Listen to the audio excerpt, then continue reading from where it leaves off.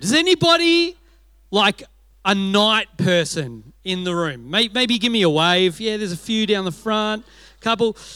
A lot of the teens think they are. Yep, that's good. It's about that kind of stage of life. I would say that I am more of a night person than a morning person. All right? I would say that. And that's because I would choose to stay up late to do something rather than get up early in the morning and accomplish it in the morning. Is anyone else kind of like that? Who's the opposite? Who are absolutely morning people? I've heard Josh, I've heard you're a morning person. You like to get up early, get things done. That's nice. I don't understand that, but that's good for you. To be honest, our holiday a year ago on the Gold Coast, when I got up to go get my coffee every morning and the whole neighbourhood was out, I was like, maybe if I somehow landed on the Gold Coast and lived there, maybe I could turn into a morning person. So if anybody has any property they just want to hand to me on the Gold Coast, I'll become a morning person. Anyway, the problem with being a night person as an older teenager into my young adult years, in an age where there wasn't streaming, I didn't have internet access in my room. I didn't even have a DVD player. Do you know our first DVD player we got as an engagement present? And it was a PS2, PlayStation 2, first DVD player. I didn't have like a VHS. I didn't have a video player in my room. So the problem was, when you are up late at night, you had to watch free-to-air TV, late-night TV. Does anyone remember staying up watching late-night TV? Can I tell you, they put the dregs on late-night TV. It was bad TV. There wasn't much on. And so it was almost always rubbish shows. But there was one show that I ended up loving, late-night TV as that like later teen into my early young adult years. And that show was The Late Show with David Letterman. Any fans of David Letterman? Am I seriously the only one? It's good. So I remember like it would just be on TV because it was every night The Late Show was on. I think it started like 11:30. It was pretty late. And I ended up just watching it and loving David Letterman. It took me a little while to understand what was going on, but one segment that he did every night was he had a top 10 list. Is anybody, I'm speaking to the wrong audience, I think. But we know the top 10 list. He'd give his top 10 list of the night. Now, for those who didn't watch Letterman, we know what a top 10 list is though, right? Yeah, and it's a pretty common YouTube format where people give their, top 10 list. Well, this morning, look, don't get worried. It's not a top 10 list for you this morning, but I'm going to give you a top 5 list this morning, okay? All right? And we're going to look at a Jesus story, and I'm going to give you my top 5 list of life lessons from that Jesus story, all right? Are you with me? Give me a thumbs up if you're with me so far. Top 5 list. We're going to look at this story from John 2. Now, I love the book of John. If you haven't had a chance to read through the Gospel of John, the Gospel of John is different to the other 3, which are sometimes called the Synoptic Gospels because they're quite similar. But John gives us a different view on Jesus. John takes us on a bit of a treasure hunt through his book, through his Gospel. And what John is doing is trying to show us signs that point to who Jesus is. We're going to be looking over the next couple of weeks as to who is Jesus as we head into Christmas as well. And especially the question, who do you say Jesus is? Who do you say Jesus is? So John gives us 7 signs in his book that Jesus is who he says he is. And this is the first one that we're going to look at today. A really fun story. The first sign of John, Jesus' first miracle together. So we're going to read from John 2 verse 1. The next day, there was a wedding celebration in the village of Cana in Galilee. Jesus' mother was there, and Jesus and his disciples were also invited to the celebration. The wine supply ran out during the festivities, so Jesus' mother told him, "They have no more wine." "Dear woman, that's not our problem," Jesus replied. "My time has not yet come." But his mother told the servants, "Do whatever he tells you." Standing nearby were 6 stone water jars used for Jewish ceremonial washing. Each could hold 20 to 30 gallons. Jesus told the servants, "Fill the jars with water." When the jars had been filled, he said, "Now dip some out and take it to the master of ceremonies." And so the servants followed his instructions. When the master of ceremonies tasted the water that was now wine, not knowing where it had come from, though of course the servants knew, he called the bridegroom over. "A host always serves the best wine first," he said.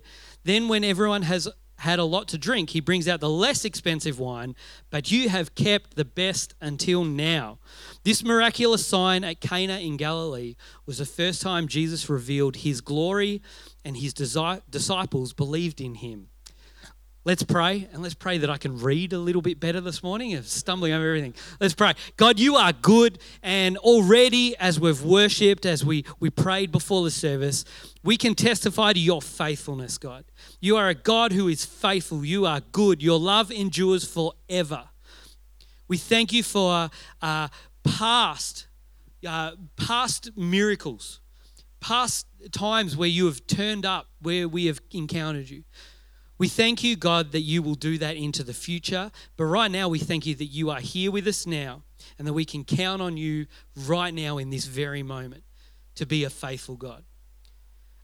Just as we look at this story, as we look at John's gospel, Holy Spirit, reveal to us, convict us, show us Jesus, we pray in the name of Jesus. Amen. Amen. Cool. Who thinks this is kind of a fun story? Oh, it doesn't get much kind of like airtime. We know it. Maybe some of us know it as Jesus' first miracle, and we think it's a bit of a on the side kind of a miracle. But I think I've said 5 really good life lessons to take away. This is a bit different for me. I usually try and give you 1 point to remember. So I'm going to have to get through quick. Take notes. Remember it. Take mental snapshots so you remember the 5 things, okay? You with me? We're going to go through it pretty quick. 5 things. The first one, the first life lesson. Nath's top 5 list from John 2. The first one is this. Go, Sobe. The first one is this, and we forget it so often. In our life, in our Christian walk, in our following Jesus, we are to have fun. Is anybody happy about that? Have you heard that in church before? Because if we haven't, that's a shame, isn't it? That actually the life that Jesus has for us isn't a life of withdrawal from the world. We're not to withdraw from the world. You see, Jesus was at a wedding celebration with his disciples. He didn't miss the celebration. He didn't miss the party. He was at the party. He was in the middle of it. Joy should be part of our lives, church, shouldn't it? Joy should be part of our lives. I love weddings. Weddings are the best party I reckon you can have. Anyone else love weddings? We need more weddings. So, if you're not married, let's do it. It's been too long, it feels like. I love weddings. I love, you get to eat great food. Someone else pays for your food. That's number 1, great. Number 2, you get to dance. Love dancing at a wedding. I recently saw a skit, and I can say it. I can't dance, right? It's part of my genetics and my racial makeup that as a white person, I don't know how to dance. But at a wedding, no one cares. And you can just dance however you want to dance. Who thinks that's good? Yeah? I think that's really good. You get to dress up, It's very rare that I dress up. This is about as dress up as I get. But getting dressed up for a wedding is good fun. Anyway, the point is, Jesus is there at the wedding with his disciples, and can I tell you, they were there to party and celebrate. They were there to party and celebrate, not withdraw from the celebration. We need to live life fully engaged in your family, in your neighborhood, As Christians, we're not meant to withdraw and hide away, right? If Jesus wasn't at the party, if he wasn't allowing himself to have fun and celebrate with the rest of his community, who knows, we wouldn't have seen the miracle. We wouldn't have seen the miracle. As followers of Jesus, we're not supposed to be afraid of the world and disconnect from the world until we wait to get to heaven. That's not the point of following Jesus. We're supposed to bring heaven here now. We're supposed to turn up to the party and bring the miracle with us. And boy, I'm hoping when I say we bring heaven, I'm hoping heaven's a party, aren't you? Aren't you hoping that heaven's like a massive wedding celebration? I'm into that. Non-stop weddings, let's do it. I'll conduct them, I love it. We're supposed to have fun. We are supposed to be engaged in our communities, not withdrawing. Who knows that we've got that wrong at times as Christians? We think sometimes the pull of the world is too strong. Can I tell you that Jesus has overcome the world? That we get to bring Jesus with us. You know, when Jesus is ministering to the leper and the sick, who knows Jesus isn't afraid to reach out and touch the sick? He's not afraid of catching the infection because the power in him is greater than the power of darkness. Amen? We are to bring light with us. We are to have fun. Number one, have fun. Say it to the person next to you. Have fun. Life lesson. Okay. Two is this. This is the downer after the have fun bit. There are going to be problems. The wine supply ran out during the festivities. The wine runs out. This is a moment of dishonor for the hosts of the wedding. They would have wanted to show great hospitality to the people at the wedding, and running out of wine was a problem, potentially bringing shame on the family a little bit. Who knows that even as followers of Jesus, we know bad things happen, don't they? Problems happen. Even to good people, we still see grief, don't we? We live in a broken world and grief comes. Just because you have chosen to follow Jesus doesn't mean life is going to be all sweet, does it? And I think most of us know that and realize it. Who knows, that's been a bit of a theme that's popped up during this year. We've looked at Paul's writings, we've looked at John and Peter, all saying that there will be suffering in life. Yes, we follow Jesus. And yes, he transforms and he restores our life, but there will be problems. We are going to run into problems. John 16:33, just a little bit later, Jesus actually says this. I have told you all this so that you may have peace in me. Here on earth you will have many trials and sorrows, but here it is. But take heart, because I have overcome the world. Don't be shocked when problems come your way, but instead we're going to learn a little bit from Mary right now, okay? So 2, 1, life lesson, top 10 list. Number 1, have fun, yeah? Number 2, problems are going to come. There will be problems. But number 3, and this is where we learn from Mary. Mary goes straight to Jesus, doesn't she? Do we see in the story? There's a problem. Mary goes where? She goes straight to Jesus. So Jesus' mother told him they have no more wine. How good is this mum moment from Mary? Does anyone appreciate this a little bit? I think of it kind of, maybe it's just my mind. I think it's a bit funny, but you know. So she knows what to do when facing a problem, right? She goes to the solution. She doesn't mess around. She doesn't look at, send the disciples off to the store to the bottle-o to go get more wine. She goes to the person that she knows is going to be able to solve the problem, is the solution. She knows what to do when facing the problem. And I love how Mary approaches Jesus. Now, she has this kind of mum thing going on where she's like, no, Jesus, you're going to do this. And then she tells the servants, Jesus is like, oh, I don't think it's time yet, mum. And she goes, servants, just listen to him, do what he says. I love that moment. But, yeah, hold on a second. Go back. That's the next one. Yeah, thanks. I love how she approaches him, and I think we can learn. One, her first step is to go straight to Jesus. When the problem arises, no matter what it is in your life, can I tell you this is the best advice? Go straight to Jesus. Go straight to Jesus. Who knows that Mary goes to Jesus not in lack though? She doesn't go and approach Jesus in a way that is really kind of sheepish. She doesn't kind of approach him saying, no, Jesus, but if it's your will, can you maybe do this? Does she? We don't see that. We see her approach Jesus boldly with faith, don't we? There's a problem. She goes straight to Jesus. She doesn't sheepishly ask. She goes almost knowing Jesus' authority already. She knows who she's approaching to solve this problem. So her faith is high.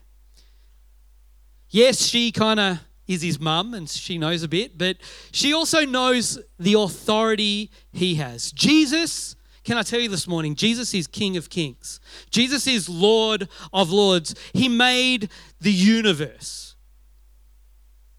He's the person when we have a problem we approach. And we don't approach sheepishly because we know who he is, don't we? So when we ask with faith. We ask boldly. Our response needs to be in any circumstance where we find ourselves faced with a problem, to go straight to Jesus. Can I tell you, whatever we are facing, he can overcome. Do you believe that this morning? Whatever we are facing, he can overcome. Remember this invite from Matthew's gospel, and I'm sure a lot of us have heard it before. Then Jesus said, "Come to me, all of you who are weary and carry heavy burdens, and I will give you rest. Take my yoke upon you. Let me teach you, because I'm humble and gentle at heart, and you will find rest for your souls. For my yoke is easy to bear, and the burden I give you is light." It tells us in Scripture to cast all our cares to Jesus. All of our cares. Bring them to Jesus. When we do, we receive peace, don't we?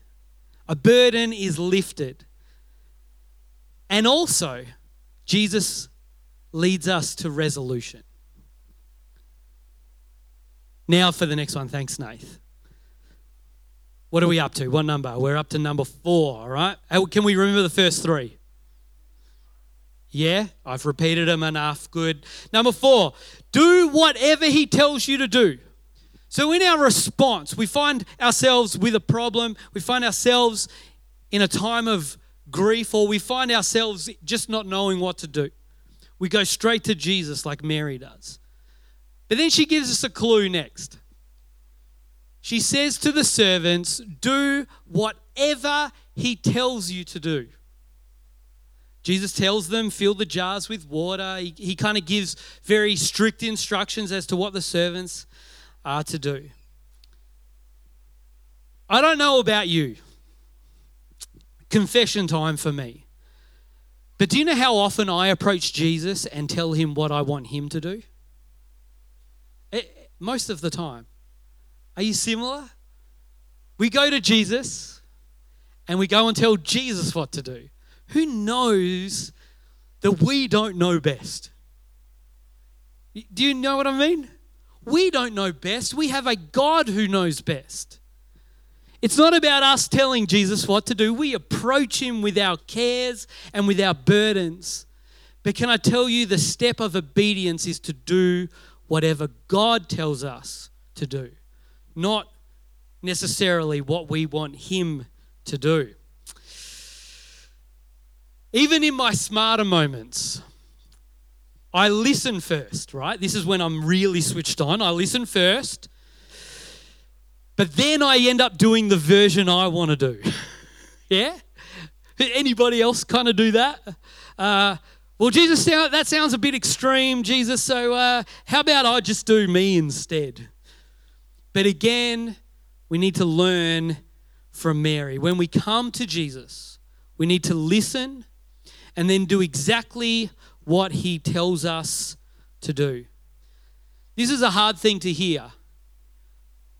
But can I tell you, our personalities aren't an excuse for obedience. Right? Our situation isn't an excuse for our level of obedience. We need to do whatever God tells us to do. Now, this is a tough one because you're like, Nath, how do I hear from Jesus? Sometimes it's really hard to hear from Jesus, and great question. Well done. Well done on asking that question. It's a really good one. Can I tell you this? There's three main ways in which we can hear from God's voice. The first is through Scripture. This is the most reliable way that we can hear God's voice. It's through His Word. Does it line up with Scripture? Do we hear Jesus or God say it, or God revealed through Jesus? Do we hear it in Scripture? The other is in prayer. Has anyone ever had a prayer time where God's just like, shut up, listen to me now? Yeah, have you ever had that moment where you're praying and you're like, God's speaking? God speaks to us in prayer if we're willing to sit still and listen sometimes. The other way that God speaks to us is through His body and through prophecy, through encouragement and building up together. Brothers and sisters in Christ speaking into our life. Who knows that's a great way when we hear from God in that way? I love that. That's why we get together weekly to hear from God. Now, we could spend a lot of time on hearing from God, and I think actually there'd be a whole series we could do on how we hear from God. But I'll leave you with this. A great book to read. It's quite simple. It's profound. You can get it very easily, readily available. It's a book called Hearing God by Nathan Finocchio. Anybody's keen? I think I've got a physical copy. I'll give it to you maybe today or next week. It might be in my library at home. Great book around hearing God. How do we hear God's voice? All right. Are you with me? Okay. The fifth one, and I think is the most important one this morning, lesson from this water to wine. Last one is we need to be filled to the brim.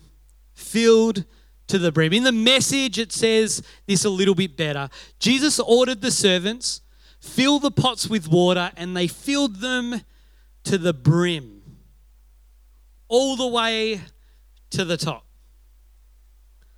I've never actually paid attention to this part of the story, but and it could just be my mind, but has anybody kind of done the math on the jars of water? There were 6 jars, each containing 20 to 30 gallons. Now, gallons isn't something I'm familiar with, so I did the conversion. And the lowest kind of estimate that we can make as to how much wine Jesus made is about 450 litres. Has anyone thought about that before in this story? I think of like a bottle and some glasses. Does anyone else think, oh yeah, here's some glasses of wine? You know, responsible drinking. At least 450 litres of wine, water that's turned to wine. Can I tell you that's not very salvo, Jesus? I'm not sure William would have liked that too much. But Jesus asked them to be filled to the brim. An abundance. Now, this might not be the intention of John who's writing this, but I can't help think of Paul writing in Ephesians. He says this, and there's a couple of connections. Don't be drunk with wine because that will ruin your life, but instead be filled with the Holy Spirit. We don't need 450 litres of wine this morning, although that could get very, very interesting. 450, that's too much. Too much. What we need, though, if we are to live this full life that Jesus is calling us to, a life where we see the miraculous happen, we need to be filled with the power of the Holy Spirit. And the invite is to be filled. Sam preached a great word on this a couple of weeks ago. As the church, we need to be filled with the Holy Spirit. We need the power of the Holy Spirit.